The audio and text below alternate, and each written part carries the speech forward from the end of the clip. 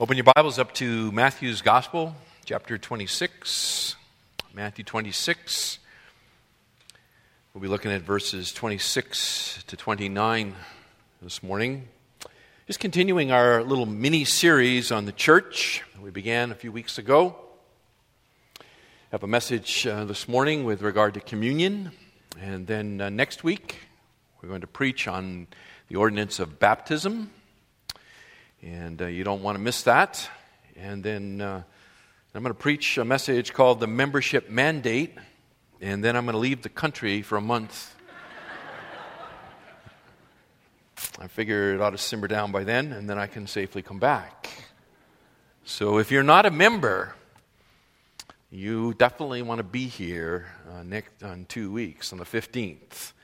Because when we're done with that, you will be. We hope.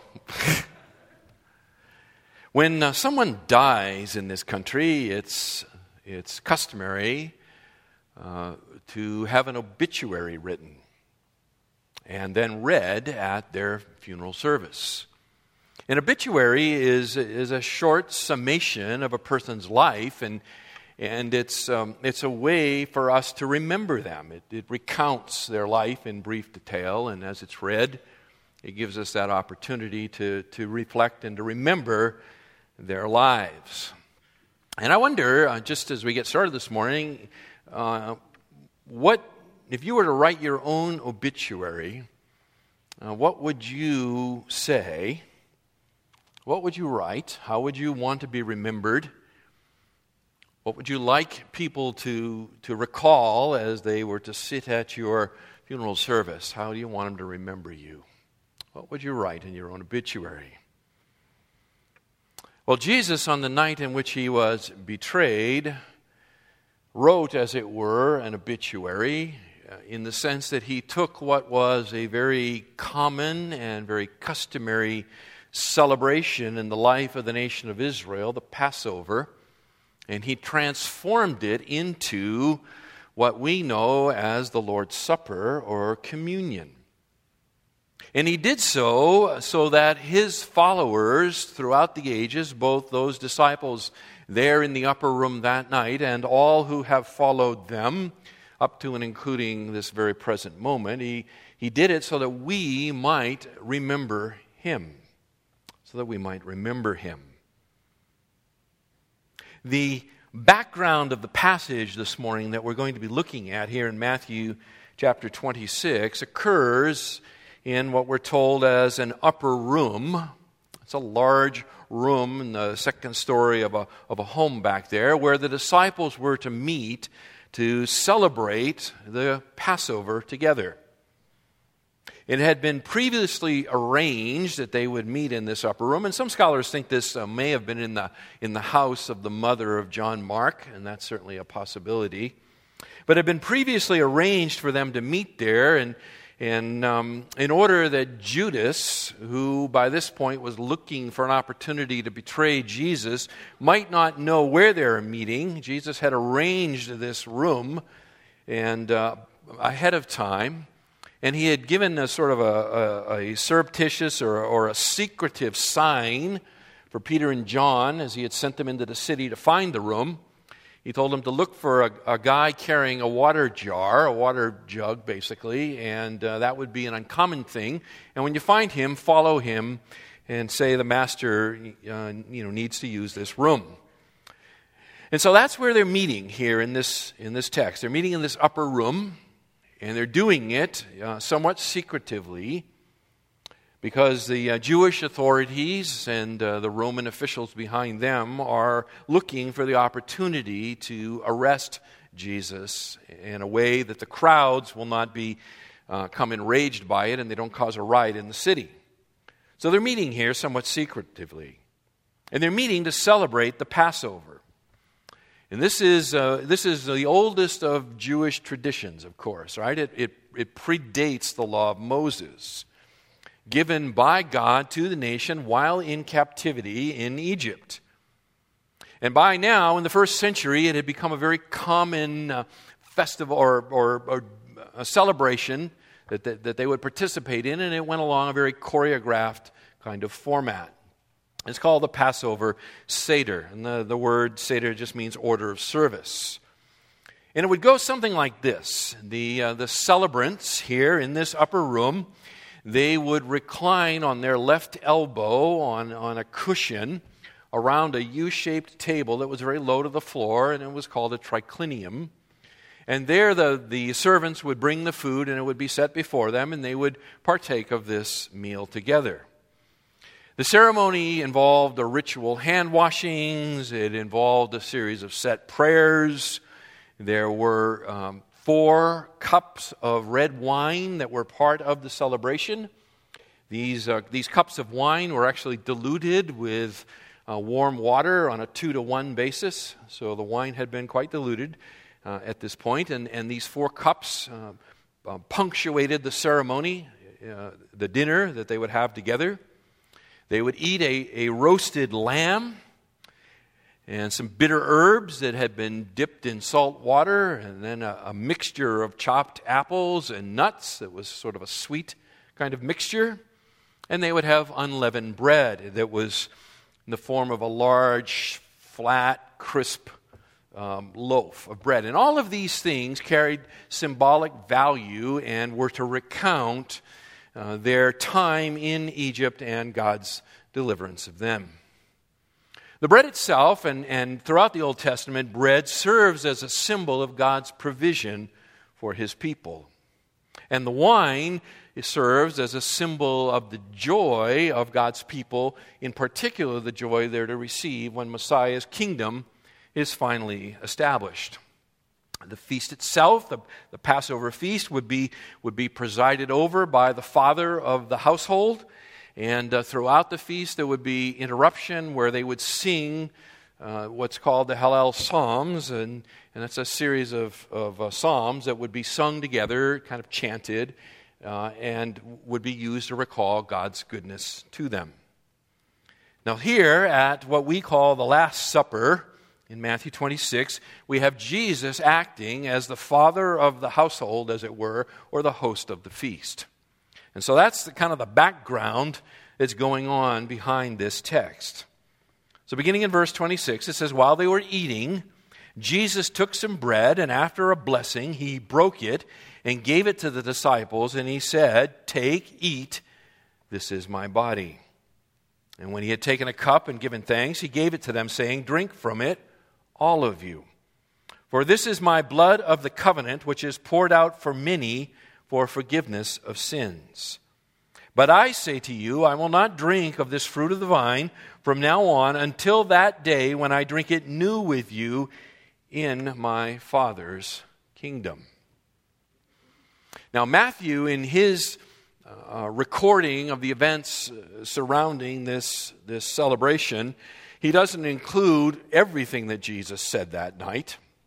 And in fact, the Apostle Paul tells us in 1 Corinthians chapter 11 and verses 24 and 25 that as part of this, Jesus twice instructs His disciples that they are to do this in remembrance of Him, that there is a point to what's going on here, and the point is that they are to remember Jesus.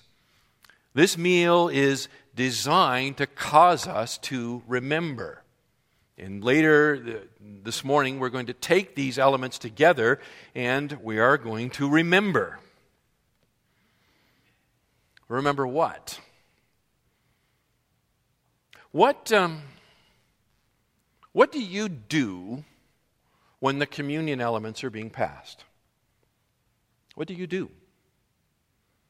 I can remember when I first came to faith in the Lord Jesus Christ 35 years ago. And after coming to faith, I was baptized the next week, and then I sort of parachuted into a Bible-teaching church, and it wasn't long before the first communion celebration came around. And I find myself sitting there along with the crowd and looking around, pardon me, to try to get some cultural clues as to what's going on here. And they kept calling it the Lord's Supper. And I kept thinking that's not much of a supper. Must have all eaten before they got there, right? But I watched to see, and what I observed was when the trays were passed, people took the little small piece of cracker or bread or whatever it was in the little cup, and they ate it and they drank it, but they were quiet before they did that. And everybody bowed their heads. But I wondered to myself, pardon me, what are they thinking about? What am I supposed to be thinking about? It said on the front of the table, "In remembrance of me." And I thought, okay, so this is about remembering, but I'm not really sure what it is I'm supposed to remember. And I wonder, I wonder maybe for you, what's going on when this stuff is being passed? What do you do? I stand up here and I look out, and I know that most of you bow your head and you close your eyes, so that's good. But I wonder what you're thinking. Or if you're praying, what are you praying? How are you preparing yourself to receive these elements? What is it that we are supposed to do to fulfill the command, "Do this in remembrance of me"? Well, the passage before us this morning, Jesus gives us 3 spiritually strengthening activities that we should undertake when we celebrate communion. 3 spiritually strengthening activities. So we're going to go through this together, and then we're going to celebrate communion. So the application of this message will come during the time of the celebration of communion. Okay? So let's take a look. What are the first spiritually strengthening activity? It's in verse 26, and it's simply this: we should recall his sacrifice. While they were eating, Jesus took some bread, and after a blessing, he broke it and gave it to the disciples and said, "Take, eat, this is my body." Now, let's just kind of clear aside some of the legends that have built up around this. The breaking of the bread is simply the means to distribute it among the disciples. Okay, it's in large loaves, and so the host of the feast needs to break the bread in order to be able to pass it out. It is not a symbol of Christ's broken body on the cross. The bread is not broken to demonstrate that Christ was broken, because in fact there is not a bone of Christ that was broken. And there's a prophecy in Psalm 36 Psalm 34 rather, in verse 20, that says just that: not a bone of his will be broken. And the Apostle John in John 19 and verse 36 is very, very clear to point that out. That not a bone of Jesus's was broken. Why? Well, because the Passover lamb could not have a broken bone, according to Exodus chapter 12 and verse 46. So since the Passover lamb could not have a broken bone, the lamb who takes away the sin of the world could not have a broken bone either. Okay, so the breaking of the bread is not to symbolize the breaking of his body. What he is saying here is that this is my body, and Luke 22 adds the additional words, which is given for you. He is merely saying that the bread represents his body given for his people. Remember, I told you in the Old Testament, bread speaks of God's provision for his people.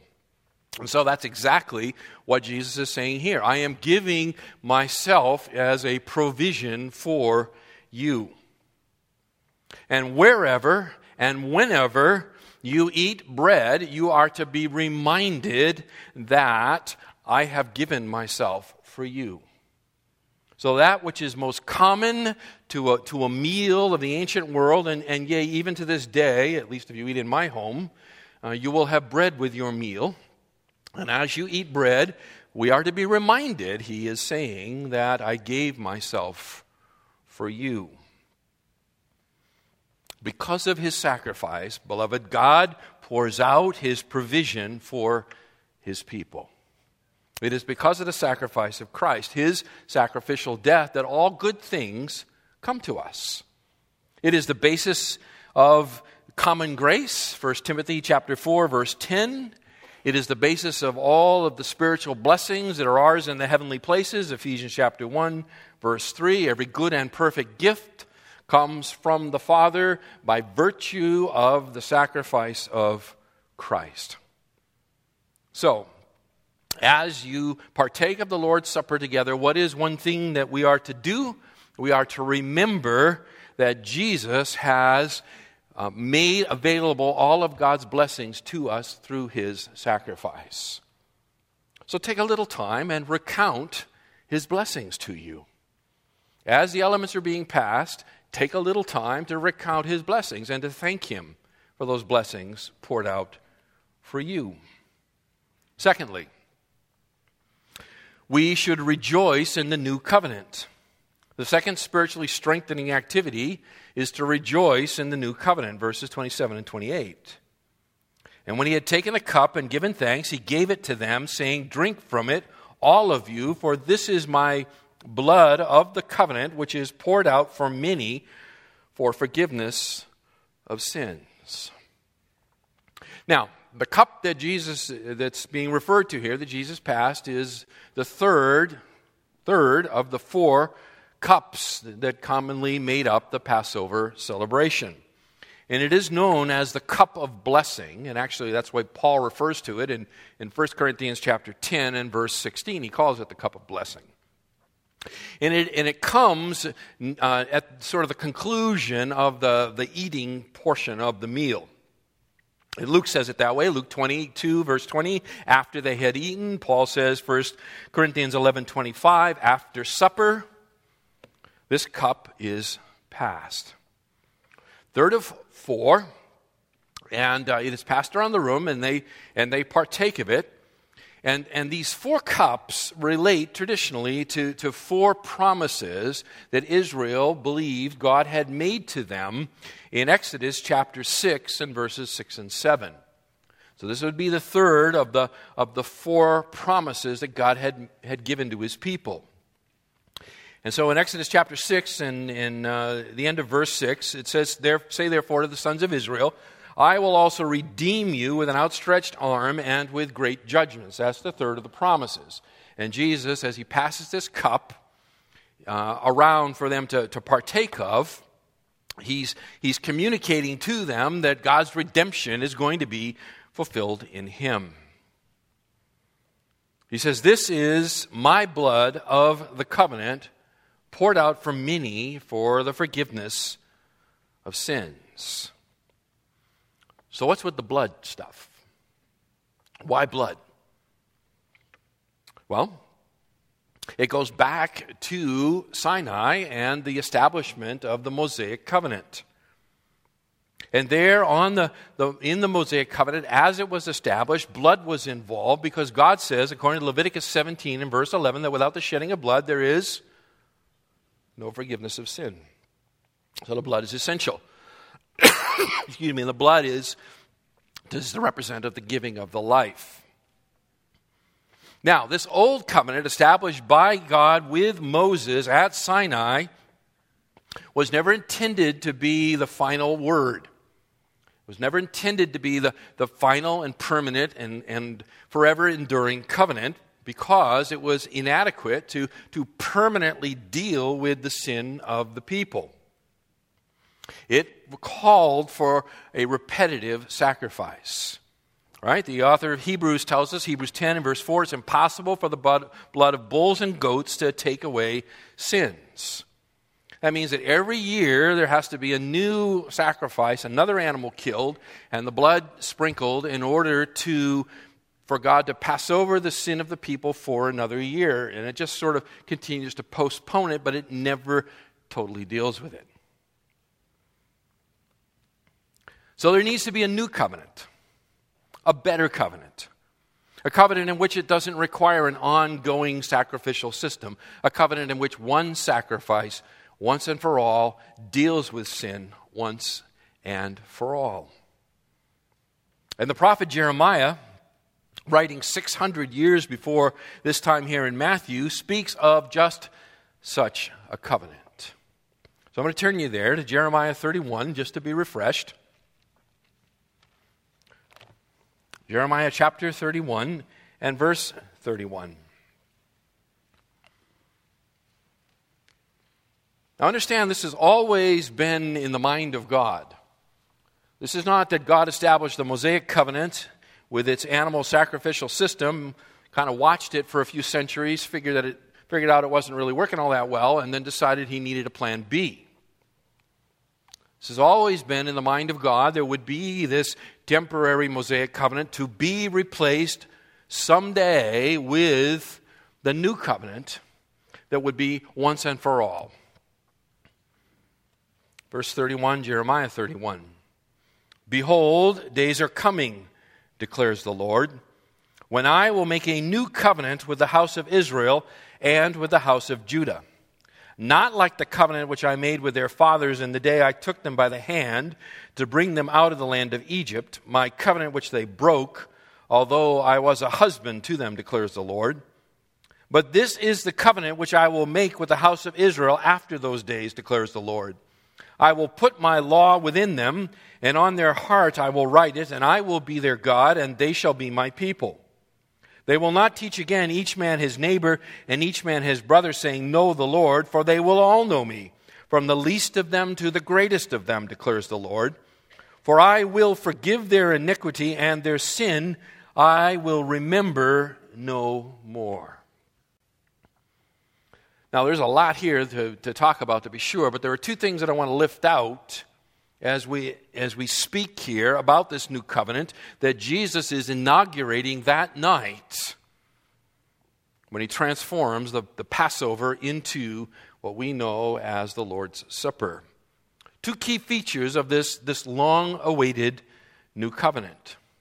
The first is in verse 33, and it is the indwelling Spirit. The indwelling Spirit. Jeremiah says it here this way. He says, I will put my law within them, and on their heart I will write it. Now, under the old covenant, the law of God was written where? It's on tablets of stone, right? It is external to the people of God. But there is a day coming, the prophet says, in which the law of God will no longer be external to them, written on a tablet of stone by which they become condemned, but it will now be written inside of them. It will dwell within them. And the prophet Ezekiel, in Ezekiel 36 and 27, speaking on the new covenant as well, adds a little light to it, and he says, I will put my spirit within them. So the law will be written in our heart by the indwelling Spirit of God. It is the Holy Spirit who will put within us both the desire and the strength or power to fulfill the law of God. No longer will it sit to condemn us. It will now reside within us, and we will be a holy people. It is the indwelling Spirit that is one of the key features of this coming new covenant. Secondly, it is full forgiveness. Full forgiveness, verse 34. I will forgive their iniquity, and their sin I will remember no more. Under the terms of the Old Covenant, the Mosaic Covenant, there was this continual reminder of sin.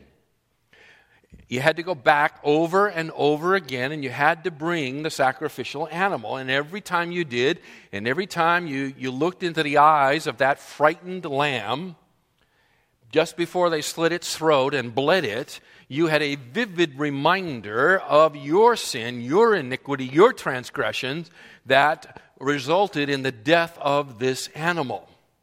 And so you were never, ever free. Never free. You were just constantly reminded that you deserved death. You deserved death, and this innocent animal died in your place. But under the terms of the new covenant, there has been a once-for-all sacrifice. There has been the final sacrifice. There has been the Lamb of God, Jesus Christ, right? Second person of the triune God who came and lived and died in order that he might take permanently the punishment for the sin of his people. Or as Isaiah's prophecy says it in Isaiah 53 and verse 11, that he would justify the many as he will bear their iniquities. He will justify them. He will place them in a place where there no longer is any guilt attached to them. They are free. They are free. And beloved, that's fantastic. I mean, when we came here this morning, none of us had to carry a lamb across our shoulders, right? We don't have a slaughterhouse out on the patio. But that wasn't always the way. It wasn't always the way. But for us, our forgiveness is full. Our forgiveness is complete. There is now no condemnation for those who are in Christ Jesus. You come this morning fully forgiven if you have trusted in the Lord Jesus Christ and his sacrifice for you. You are entirely free. You are as holy as you will ever be in the sight of God.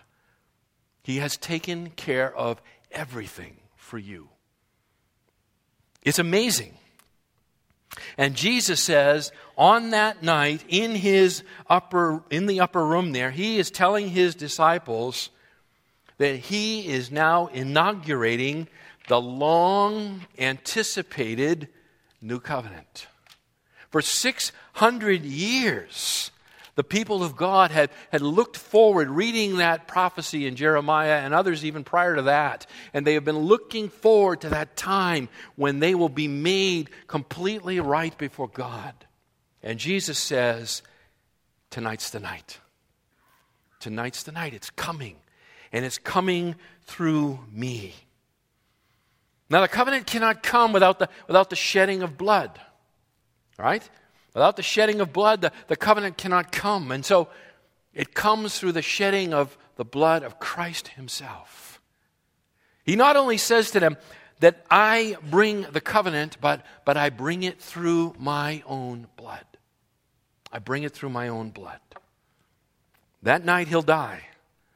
And when he does, he institutes the new covenant. What do we do when we partake of these elements? We rejoice in the fact that the new covenant is no longer future. No longer do you have to sit there and say, oh, for the day when God will finally deal with sin and with my sin. Oh, for the day when no longer will guilt hang over me. Oh, for the day when I will be made right before my Creator, knowing that if I were to die even in this moment, I would enter instantly into his presence. Oh, for the day. Well, beloved, the day is here. The day is here.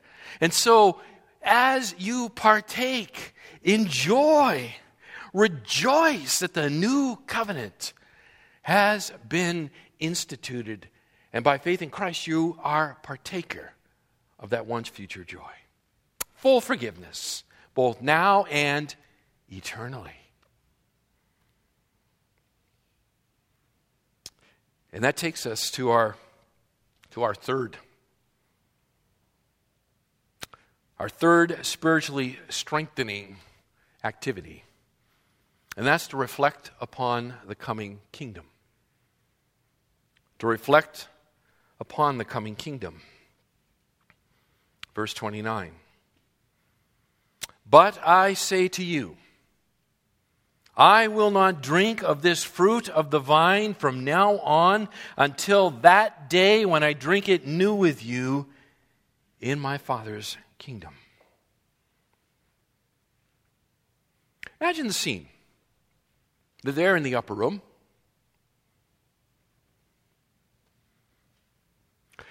Jesus has been talking to them about dying.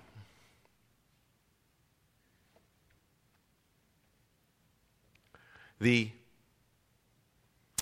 messianic enterprise, that showed such promise, the messianic train, as it were, that pulled into Jerusalem the Sunday before, and the people are just pouring out in throngs to see this one, has now come off the tracks. It's been derailed, or at least it appears that way. Jesus is talking here about inaugurating the new covenant in his blood. He's talking about dying. And they're confused. They don't know what to make of it all. And he has dismissed Judas prior to this time to go out and do his dirty deed. And Jesus, as it were, is keeping his eye on his watch, having calculated approximately how long it would take Judas to get to the Jewish leadership and for them to round up the Romans and in order to get back, for the arrest. And so he's saying these things to his disciples, and at the same time he's aware that his time is very short here. Very short. And so he gives them this solemn promise of a future reunion. He says there's going to be a reunion. He knows that in a matter of hours, this whole thing is going to appear to completely unravel. He's going to be hanging on a Roman cross, his life ebbing out. It's going to appear like all the promise of Messiah has been somehow dashed. His disciples are going to be scattered, strike the shepherd and the sheep will scatter. And so he gives them a promise to reflect on. But I say to you,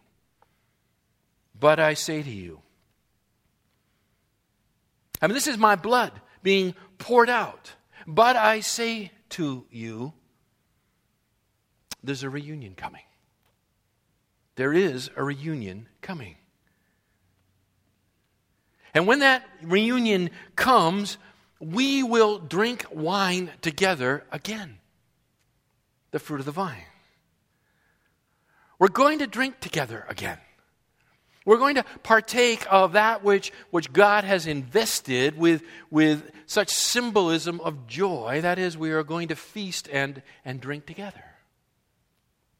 When? When my Father's kingdom comes. When my Father's kingdom comes. I will not drink of this fruit of the vine from now on until that day when I drink it, and notice the word new, with you in my Father's kingdom. What he's saying here is, it's not that when we get to my Father's kingdom, we're going to drink the old wine in the old way. Something new. And the Greek word here speaks of something that is new in quality, or something that is unknown or previously unheard of. We're going to drink it in a new, unheard of way. My Father's kingdom. When this reunion comes, it's going to be unlike anything you have ever experienced. Ever experienced. No human experience will compare to what is in store for you if you are a follower of Christ. Beloved, the coming of Messiah's kingdom, and we spoke of it earlier here, Micah did as we read Psalm 110, represents the culmination of history. And depending on where you fall in your relationship to the coming King, it will be a time of incredible joy and celebration, or it'll be a time of terrible judgment and destruction and undoing. For those who have rejected the coming King, it will be an unprecedented time of disaster and devastation. But for those who have humbled their knee, who have by faith longed for that coming King, it will be a time of unparalleled, unprecedented, unheard of joy and celebration. The prophets are unanimous in speaking of this coming kingdom.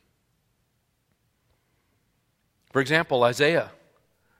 In Isaiah chapter 25 and verse 6 says the following. On this mountain the Lord Almighty will prepare a feast of rich food for all peoples, a banquet of aged wine, the best of meats, the finest of wines. I can't help but think about John's gospel, right? Jesus' first miracle recorded in John's gospel was turning water into what? Into wine. And do you remember what the steward of the feast says? He says, "Oh, this is amazing." Because normally at a wedding you serve the best wine first while people's taste buds can still, tell the difference. And it's later when they've celebrated a while that you bring out the cheaper stuff. But you have saved the best for last. And it's not like you just created a few jugs or a couple of bottles. You took water jars filled with tens of gallons of water and turned them into the very finest of wines. Why did Jesus do that? He felt sorry for the bridegroom? No, he gave a sign. In fact, John says this is the first of the signs that he did. Because he did this so that they would know this is the king. And in the presence of the king, we experience the finest of luxuries. We enjoy life as it was designed and made to be. On that mountain, in that day, there is going to be an incredible feast. An incredible feast. And by the way, this is not just speaking symbolically. Bring your fork and knife. Bring your fork and knife. This is going to be a meat eater special. Luke chapter 13, verse 29, speaking of that coming day. People will come from east and west, and from north and south, and recline at table in the kingdom of God. They'll recline at table in the kingdom of God. Luke 22, beginning in verse 28, Jesus says to the 12 here, "You are those who have stood by me in my trials, and just as my Father has granted me a kingdom, I grant you that you may eat and drink at my table in my kingdom, and you will sit on thrones judging the 12 tribes of Israel."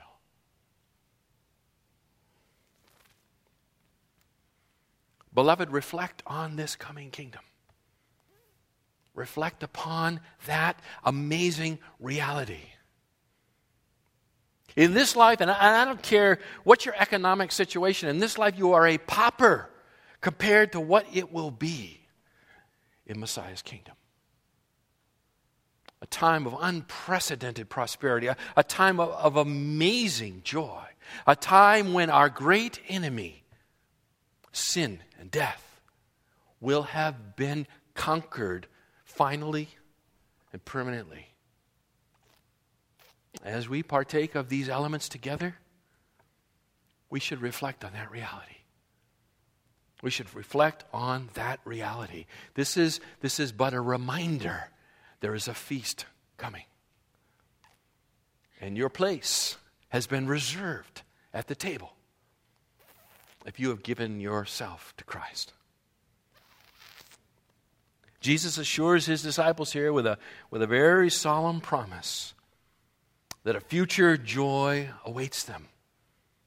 A joy so new, a joy so different, it's unlike anything they have ever experienced. Unlike anything you have ever experienced. In a few minutes here, we will partake together. What should I do? As they're being passed, what do? We recall his sacrifice. We recall his sacrifice and all the attendant blessings that flow to us because he has given himself to us. We rejoice in the new covenant that our sin has been fully and finally dealt with, that our guilt has been lifted and removed, and that we are free in Christ. And we reflect upon the reality that this life is not all there is. There is something coming that is beyond our wildest dreams.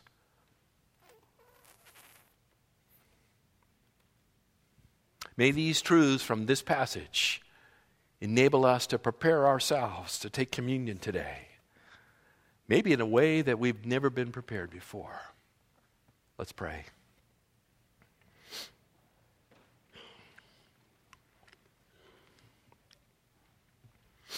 Our Father, we thank you for the gift of Jesus Christ. All of history coalesces around him. He is the event. His incarnation, his life, his death, his burial, his resurrection, his ascension to your right hand, and his future return to establish his kingdom. All this and more.